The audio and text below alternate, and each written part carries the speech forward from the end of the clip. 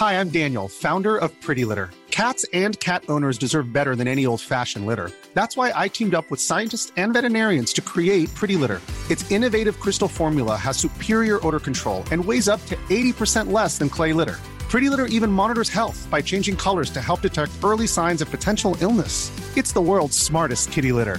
Go to prettylitter.com and use code ACAST for 20% off your first order and a free cat toy. Terms and conditions apply. See site for details. There's never been a faster or easier way to start your weight loss journey than with PlushCare. PlushCare accepts most insurance plans and gives you online access to board-certified physicians who can prescribe FDA-approved weight loss medications like Wegovy and Zepbound for those who qualify. Take charge of your health and speak with a board-certified physician about a weight loss plan that's right for you. Get started today at plushcare.com/weight loss. That's plushcare.com/weight loss. plushcare.com/weight loss. Hi there, my name is Jenny Rooney, Chief Experience Officer and host of Adweek's newest podcast, Marketing Vanguard. We're so excited to bring you the next evolution of CMO moves by bringing you insightful content from our marketing community. Together, we'll dive into discussions with CMOs and other C-suite executives who are tasked daily with making decisions that in incremental or monumental ways move the needle for their brands, their companies, and the customers they serve. In each episode, we'll focus on one key idea or decision, why they made it, what it caused, whether it worked, the ripples it set forth, and how it has defined the person as a business leader. We also address missteps, poor choices, and gambles, as mistakes, of course, often yield the greatest knowledge. In addition, we'll ask each guest to share the names of people they rely on daily, as well as a recommendation for whom we should interview next. Hey everyone, and welcome to Marketing Vanguard. I'm Jenny Rooney. I'm the Chief Experience Officer here at Adweek, and I'm so excited to be joined by Doug Martin. Doug, welcome. Hi, Jenny. Thanks for having me. Oh, it's so good to see you. Thrilled you're here. We're going to get into it. Marketing Vanguard is where, I speak with CMOs and CEOs who had been CMOs, frankly, about the decisions they're making that are really sort of pushing their brands and businesses into meaningful new directions. And we're going to unpack that a little bit as we get into our conversation. But I would love for you to start by sharing with everybody a little bit about you and what you're doing at General Mills. Well, love to. Doug Martin. I'm at General Mills going on 18 years here. In my current role, I'm the Chief Brand and Disruptive Growth Officer. So Chief Brand Officer is the CMO type of role. And then Disruptive Growth, we have an ecosystem where we're trying to start new businesses and find new growth. That's also a ton of fun and an interesting area to play around in. I love that. Because we're seeing, obviously, we've seen so many titles around the CMO space. And, I always refer to them as CMOs plus, right? CMOs and any equivalent title. I must say I've never seen Chief Brand and Disruptive Growth Officer. Is that something that you worked with, your colleagues around and sort of to land on that title because you felt it was most representative of what you would sort of oversee in the company? Yeah, and I think we had some things around the company in various spots that were great teams that we needed to pull together and have them in one place. Yeah. So that was what we did about a year and a half ago, where we brought our internal organic incubator along with our venture capital arm and brought them together so we could think about a horizon of growth and what are bets that we want to place that are further out, what are things that are closer to our core, closer to, what I would call our proprietary gifts, and how do we sort of spread our bets across a continuum using all the tools that are available to us. I love that. 18 months ago, the world was a vastly different place. I mean, I feel like every 18 months, the world changes so dramatically. So, and you've been at the company, you said 18 years? Yes. So, I know that because my first day was the day my nephew was born. So I've been here exactly as long as he is. Oh my goodness. So in career terms, my career just got into college actually this year. Oh my God. That's a lot of pencil marks on the wall. Exactly. Yes. So, I mean, that's totally unprecedented, I think, for CMOs these days. I mean, obviously, the big narrative, the headline is that CMO tenure is so low. It averages about 2 years, and people are 2 to 4 years, and people are constantly moving roles. So you've really sort of bucked that trend. How do you think about that? Where do you think that has supported you as a C-suite marketing executive now? And where have you had to, the extent to which maybe movement creates new exposure to different companies and the way different brands operate, where have you sort of tried to make up for that and sort of gain that outside-in exposure at the same time? Yeah, there's a pro and a con. And I would say, first of all, the first 16 years I was at General Mills, I was in a brand operator role, right? Owning the P&L, running the business. And I think on the pro side of things, that has helped me with the credibility of answering a question through the lens of a brand owner, a business owner, and not just, whatever, the kind of like marketing guy. So I think that's been hugely helpful. On the flip side, it's exactly what you said. The world has changed so dramatically. So I feel like in the last 18 months in this role, I have learned more than probably in the 5 years before that, easily, just because the tools that we're using to connect with our consumers are so different than what they were when I was, a brand manager, a general manager at the center of the P&L when I started out my career. So I've really had to throw myself into learning a lot about that, particularly on the digital and technology side of things. Yeah. Yeah. Well, I mean, look, that leveling up, right, is a constant. I mean, every executive, marketing or otherwise, needs to stay ahead of all those trends. And that has to be a real conscious push, right? Totally. And a productive paranoia that you're like, I better keep learning or I'm going to be irrelevant. So let's go.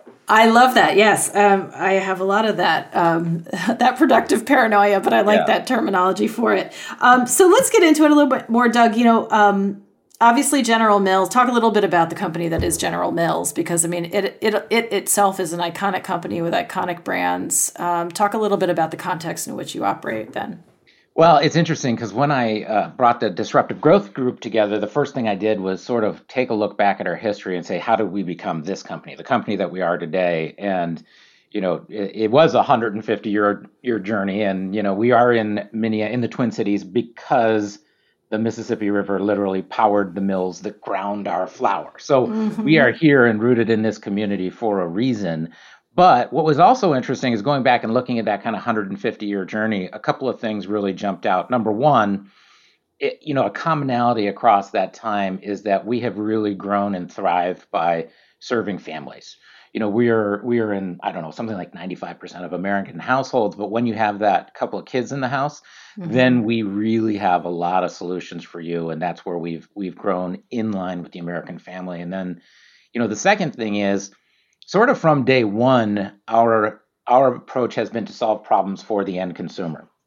So, the guy who created that mill that ended up being gold medal flour, he sent some people over to Europe to bring back the most modern milling techniques, and he created a flour blend. And his thing was, this will make 15% more bread. So he was really working in a commoditized category, but telling that end user, the baker, this sack of flour is going to make more bread at the end. It's going to make you more profitable as a baker. And so, that's a kind of theme that has carried through as well. And just now, the problems we're solving are, family pleasing meal on Thursday night when everyone's tired and it's a busy work week, and we've really tried to keep that consumer value and that consumer win at the center of what we do. I love that, because you're not even just landing on like the food on the table. You're thinking beyond that, right? What I love about being in food is that it is quite literally central to everything that we do. And if I know everything that you've eaten in the last 2 weeks, I know a heck of a lot about you and your life and what's going on. And I think we also attribute a lot of emotions and connections and relationships to around the food. So it's not just that, whatever, dinner was tasty. It is also that mom felt pretty good about it, the kids felt seen, etc. And also, everybody has dogs. That's what the pandemic has taught us, and it's okay. Everybody does have dogs. Not everybody's dogs bark. So I'm hoping mine does not again. So one of the things that I've realized is I used to think I wanted an active dog, and we rescued a dog 3 years ago that might be the laziest dog in history, and it might turn out that that's perfect for us. He wants nothing more than just be under a blanket, and it's pretty chill. Oh my God, that's the best. That's the best. So I'm gonna cross my fingers and hope that my dog does not bark again. So let's move on. Tell me, we live in this era, obviously, of social profile and sort of what we present to the world. Yeah. Tell me something that people wouldn't know about you just by reading your LinkedIn profile. Yeah, I think the first thing that surprises people when they get to know me is that I'm an introvert. And so I think, especially being in this role, it is very important for me that I'm accessible at work, that I'm comfortable on a stage in front of people, but I just don't derive my energy from people. And so as my career has progressed and I've needed to be more and more visible to people, I think that particular aspect of my personality has become more and more salient to me. And it's easy to manage. It's just about creating the time and the space for it. But I think people would see me on LinkedIn or, on a stage or something like that and think, oh, it's great. He loves being around people all the time. Well, it's interesting because I do think chief marketing officers are probably that role in companies that has taken on, in many respects, not all respects, but many of the people who have that title have taken on the role of being the front-facing person for the organization or for the company, right? And they've had to, personal profile, visibility, all those things have become, certainly to some companies, if not an expectation, then encouraged. And then other individuals actually just thrive on that, right? And they feel like that's something that, they want to identify their thought leadership and their personal brands. And sometimes that can very much dovetail with the work of a company. I think there's a lot of ways to think about that, but I do think, and honestly, we talk about it with brands, but authenticity is just so key. And showing up sort of how you want and where you want and when you want and in the way you want, I would imagine for CMOs and you in particular, matters, right? I mean, how do you make those decisions? I think it matters a lot. And I think, my internal tension point is always like, I don't want this to be about me, but what I do want is by being out in the world and by connecting with people and being in places like this is for people to look at that and say, hey, that might be a place that I'd like to work. It sounds like they're doing some fun things. Definitely. And so I think to the extent that I can be myself and be open about the fact that there's a whole lot of flaws here and I haven't got it all figured out, but we're trying to create an environment. We started talking about learning. We are trying to create an environment where we all have to constantly learn.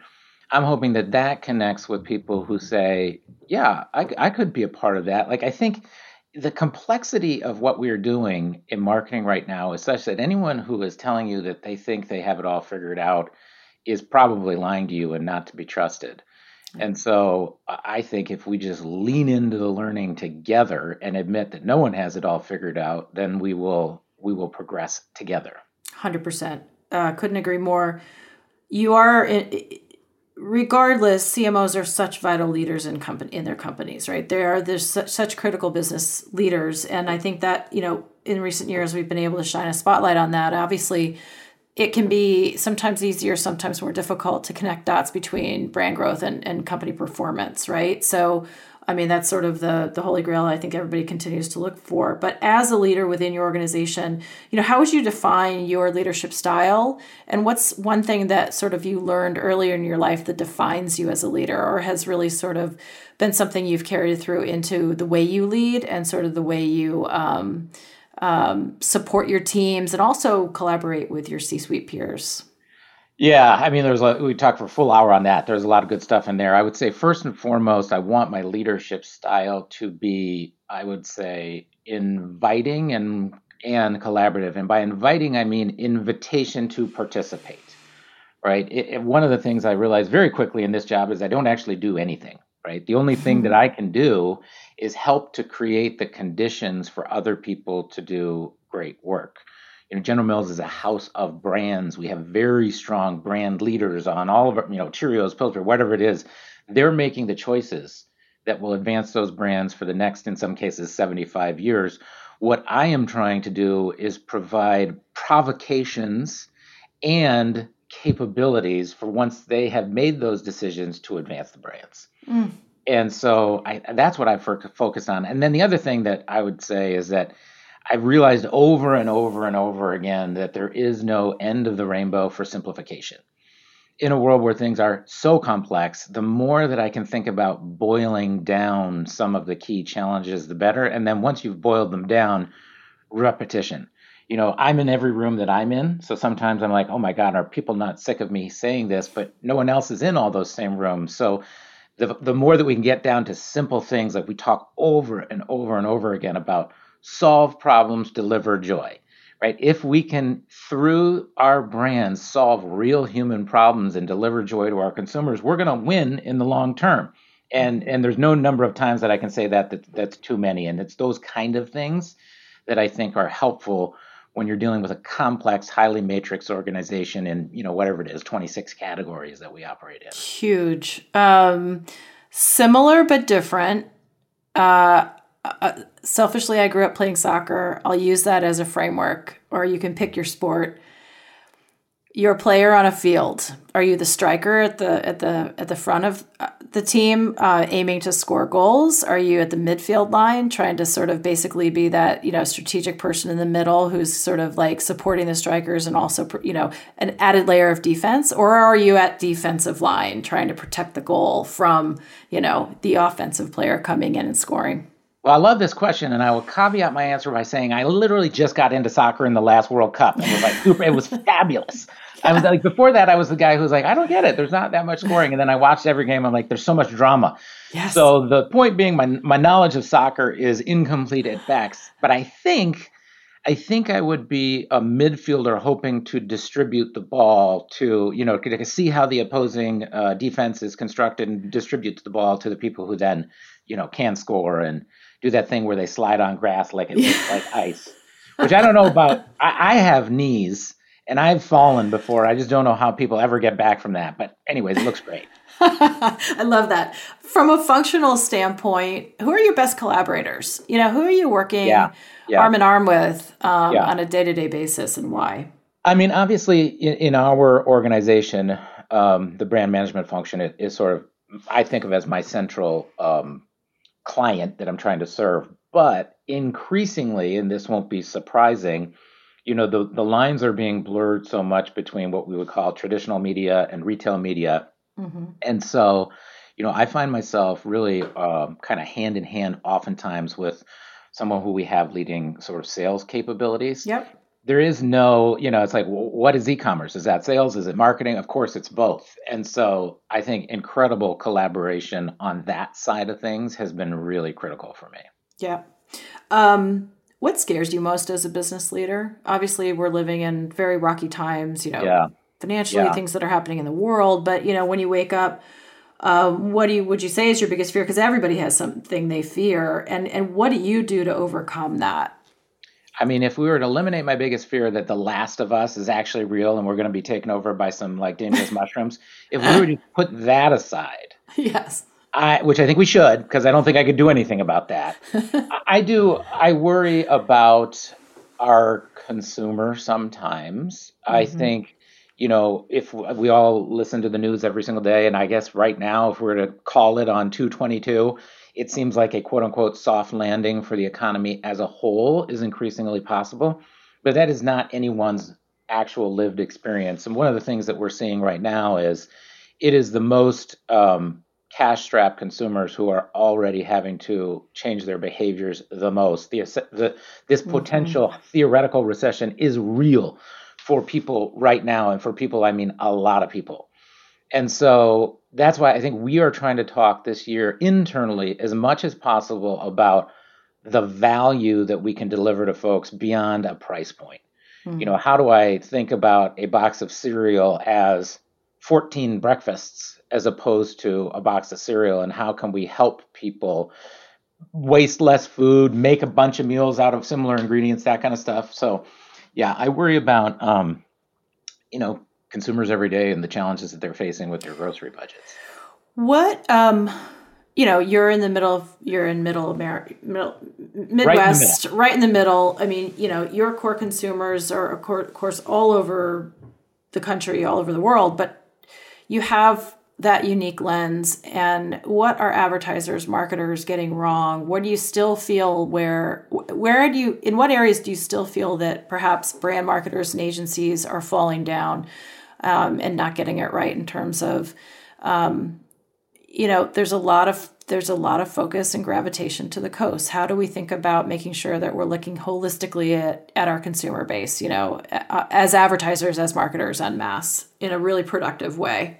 I mean, I would say two things. Number one, and this has been said, I think the quote is something like, consumers don't tell other people about your brand because they love your brand. They tell them because they love their friends. And so putting the brand is why we are here, and delivering value to the brand is what my team and I need to focus on all the time. But we have to do that through the lens of a win for the consumer.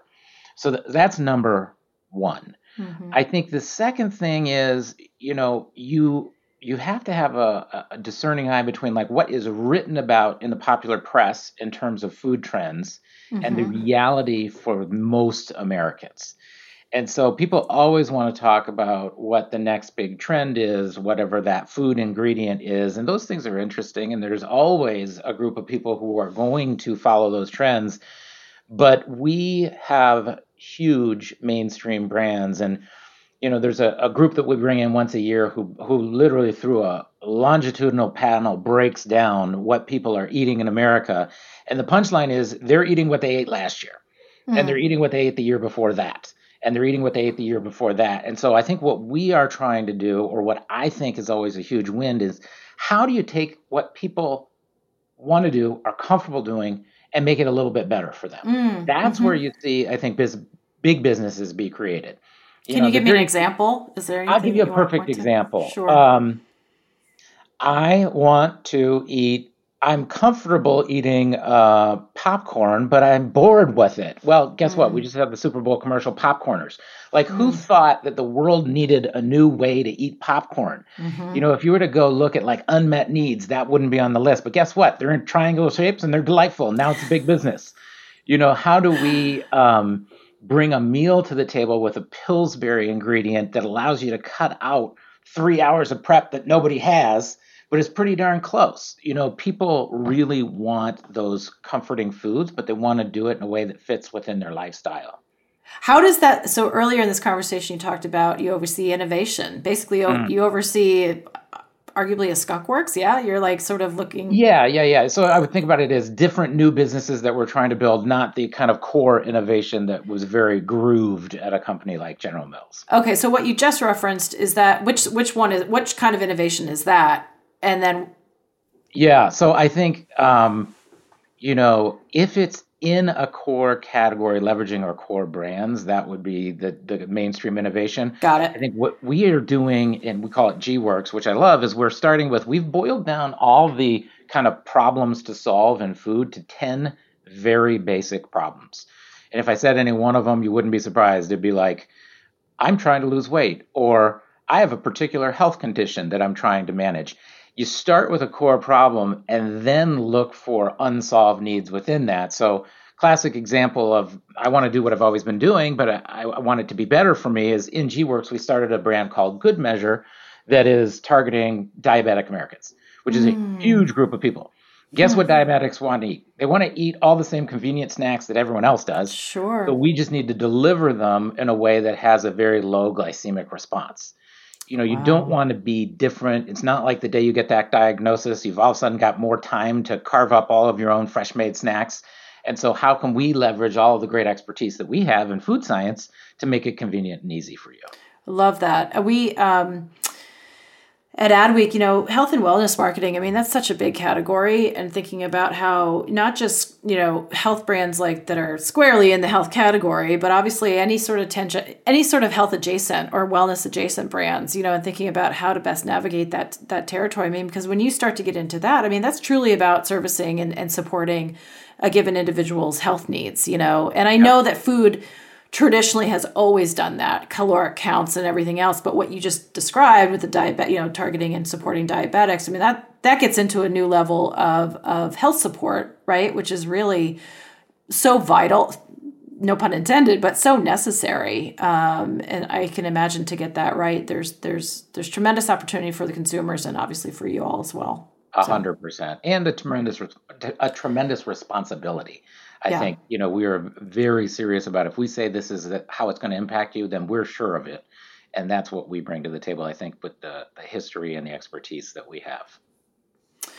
We'll be back with more Marketing Vanguard after this quick break.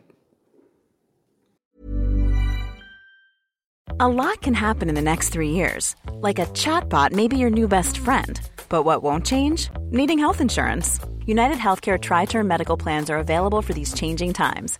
Underwritten by Golden Rule Insurance Company, they offer budget-friendly, flexible coverage for people who are in between jobs or missed open enrollment. The plans last nearly 3 years in some states, with access to a nationwide network of doctors and hospitals. So for whatever tomorrow brings, United Healthcare Tri-Term Medical Plans may be for you. Learn more at uh1.com. I'm Sandra, and I'm just the professional your small business was looking for. But you didn't hire me because you didn't use LinkedIn Jobs. LinkedIn has professionals you can't find anywhere else, including those who aren't actively looking for a new job, but might be open to the perfect role, like me.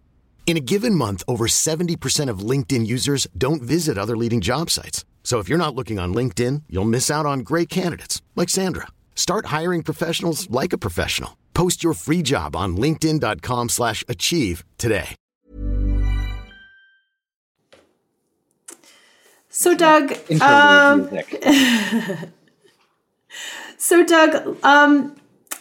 let's talk about inspiration. Obviously, I've talked to so many CMOs over the years who have said that, if they were honest, the one thing that they are constantly seeking and sometimes lack is inspiration. Because, this is a job where you need to apply, obviously, certainly, your head, but obviously the heart and that creativity, that is not going away. If anything, it's just needing to manifest in vastly different ways. And obviously, CMOs have their agency partners and they have other partners that they can work with. A lot of companies have internal agencies.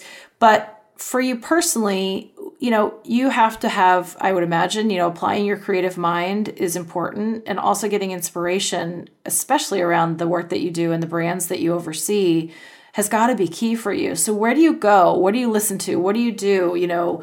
Where do you engage to kind of have that source of inspiration?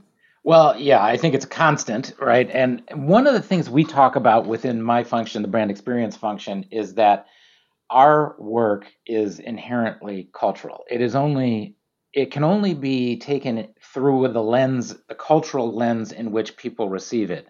And as you said, we are a Midwestern company, so we are not in the most representative, diverse melting pot of America right here. So I think one of the things that I talk about is, as opposed to, particular Wharton professors or thinkers like Adam Grant, who I love, I talk to the team about be aware of what is going on in culture. Be aware of what popular TV shows, music, etc. is going on. You should not be surprised to find out the Bad Bunny is a big deal. And that's actually difficult because, we each experience the world through a lens that is our own unique. I always say, what's going on your internet? What are the memes that you are seeing? What are people talking about? That is a slice of the world that is representative of your friend circle. And so it is a constant struggle to make sure that you are also getting a view of that slice of the world through the lens of the mom in LA who has 3 children, or the, mom in New York. And so it is expose yourself to as much as possible and do it in ways that are enjoyable, right? It doesn't all have to be a white paper. It could be that you're watching a show with subtitles on Netflix, and that counts too, because everybody's got to have some downtime. Absolutely. Absolutely. I love that. What is your internet? What does your internet look like? Because it's so true. Everything's so highly personalized now that there's very little that is consistent across the board. Everything's just so individual. Getting your head around that is so key. Let's talk a little bit real quick about metrics. Obviously, as we move into this new era of CMO, and this has always been true, but obviously this continues to get even more true. having that conversation, being able to align with your CFO and your CEO, and in some cases your board, around business growth is just so key. And so metrics are what matter and are at the core of that conversation. What are the metrics that matter to you? What are the metrics that matter to your CFO and your CEO? And in that Venn diagram, where do they connect? Yeah, you already mentioned the fact that there's like a 22-month shelf life on a CMO. And I think part of what's driving that is a disconnect in metrics. And I always say, your CFO is asking financial questions. And if you don't have a financial answer, then you two are not going to have a great conversation. And so we've been down rabbit holes together as an industry where we like to talk about things like likes or how many friends do we have on Facebook. And those were things that just did not connect. So obviously we need to focus on the efficiency of our marketing. We need to focus on the ROI. I think the challenge is that some of our very best and tightest metrics also tend to be some of our more short-term metrics. Mm-hmm. And so we can have a great conversation about, okay, here was X number of $1 million that we spent. Here's the ROI. That was a good bet, et cetera. And then we're talking in that financial language. But I feel like the salience of those short-term metrics and the quality of them can make it hard to compare those versus some of the long-term metrics that get a little squishier. Mm-hmm. And as I said, we are a house of brands. We do not make private label food. We're here because we make branded food and we think we make it differentially. Mm-hmm. And so we have to be nurturing the brand strength as well. So, I don't think we have the perfect metric for brand love, and we're continuously working on that. I think we have one, but in its place, the most predictive metric from my standpoint for future success is household penetration growth. To the extent that, hey, we know we're making a quality product consistently and people like it when we eat it. We have tons of data that can show us whether we're doing that well or not. So then if that is true, if we're bringing new households into the brand right now and we know they're having a good experience, then we know that they'll be back in the future. And so I think thinking about households is incredibly important to us as well. Yep. We learn as much from our mistakes, missteps, and failures as we do our wins. I think the CMO community in general is hungry for more examples of where mistakes have happened and what people have learned from them. I mean, I've had people come to me and say directly, I'm sick and tired of hearing all the wonderful stories. I want to hear about the things that don't work because we're all dealing with it. And you mentioned earlier, I mean, anybody who's saying they've got it all under control, they've got it all figured out is lying because it's just too complex and ever changing. Is there an example of a misstep you've made that you learned from and that was just incredible learning that you've been able to take forward? So many.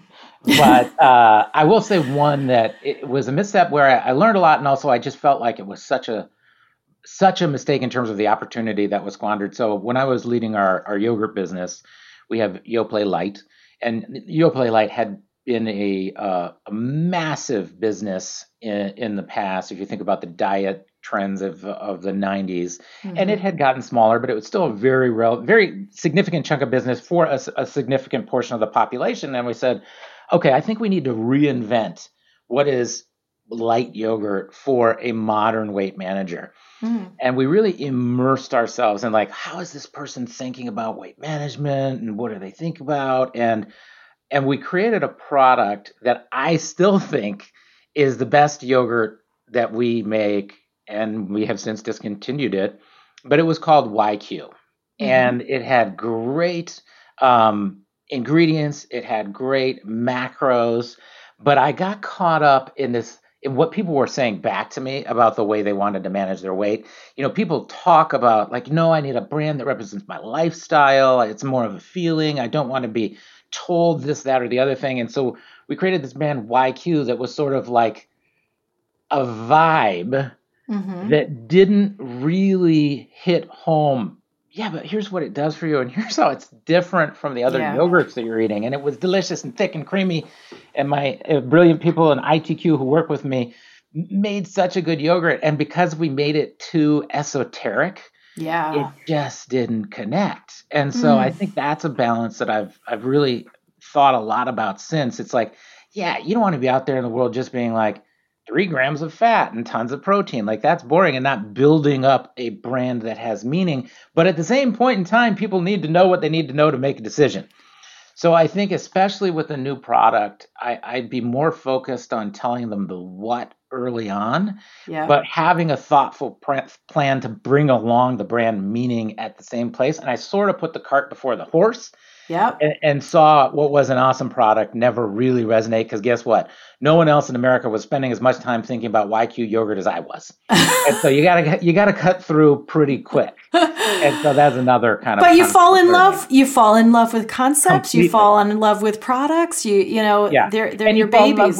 You fall in love with what people tell you when you're spending 40 minutes talking to them about yogurt, which you don't have the opportunity to do when they're shopping at Kroger on a busy Saturday. Yeah. Absolutely. I love that. Great example.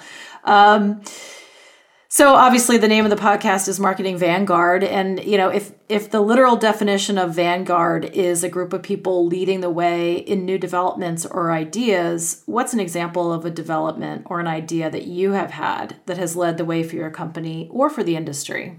I mean, it's hard to point to something. I will say for my company, what I am trying to do is keep us squarely grounded in the idea that we are building brands with meaning and brands with purpose, but that we also have to be flexible enough to use every tool that's coming at us to what I call capture demand, right? And so what I realized early in this job is we started thinking about, we have so much data, we have all this information, we know that this household is purchasing YoPlay 3 times a week. We know sometimes they purchase Lucky Charms, but if we could give them this incentive at this moment in time, then we could get an additional Lucky Charms purchase. And what I realized was the more that I talked about that, the people who were a little further removed from me in the company started to wonder, but does Doug care as much about purpose, right? And for me, in my head, I was thinking, hey, we're really good at purpose. Here's some new stuff that we need to go do. And it was imbalanced. And so what I am really trying to focus on is, I call it, we need to do what we need to do to take advantage of tools that are out there to capture the demand that exists right now, while also making sure we are creating the long-term demand. Love it. And so when I talk about purpose versus performance, that got too binary. And it's really about all the demand that's out there over a time continuum and making sure we're relevant now and into the future. Unbelievable. Fantastic. Such great learnings for everybody who's listening. Doug, I've loved this so much. With this podcast, we have a bit of a spirit of pay it forward or sort of push the ball down the field to go back to the sports analogy. But my question to you, or last question to you, is who's next? Who would be the next CMO or industry leader that you would recommend we interview for Marketing Vanguard? Well, I got to tell you, I just got together with a group of people in positions like mine, and we were talking about the thing that everyone is talking about, which is AI. And spending an hour with 50 colleagues and thinking about the implications to the way teams like ours work was mind-blowing. So, and I can tell you from the attendance versus other topics that come up, people are interested at all levels. So I would say anybody who is out there enabling people to spend more time focusing on the parts of their work where being a person matters, less time on the parts of the work where you just got to get it done is I think a topic that we're all going to be talking about for a long time. This for me is the year that AI is going to start to meaningfully impact the way that we work on a lot of stuff. And so that's the place where, again, we started this interview talking about learning. That's the place that I'm most focused on learning right now. As we put our budgets together for our next fiscal year, what stuff do we not need a person to do anymore? And where can they then focus that time? It's not about getting rid of people. It's about making people impactful where people make a difference. And so I will tune in to any podcast that has an answer to that question. We will get that done. Thank you for that directive and that suggestion. And what an incredible way of looking at that. If we could just parse out and really get laser clarity on where we need people. Yet another shift for marketers to spend their time focused on. So, Doug, thank you so much for being here. Thanks for being part of Marketing Vanguard. And I look forward to talking to you again soon. Well, it was a delight, and I appreciate it. Thank you, Jenny.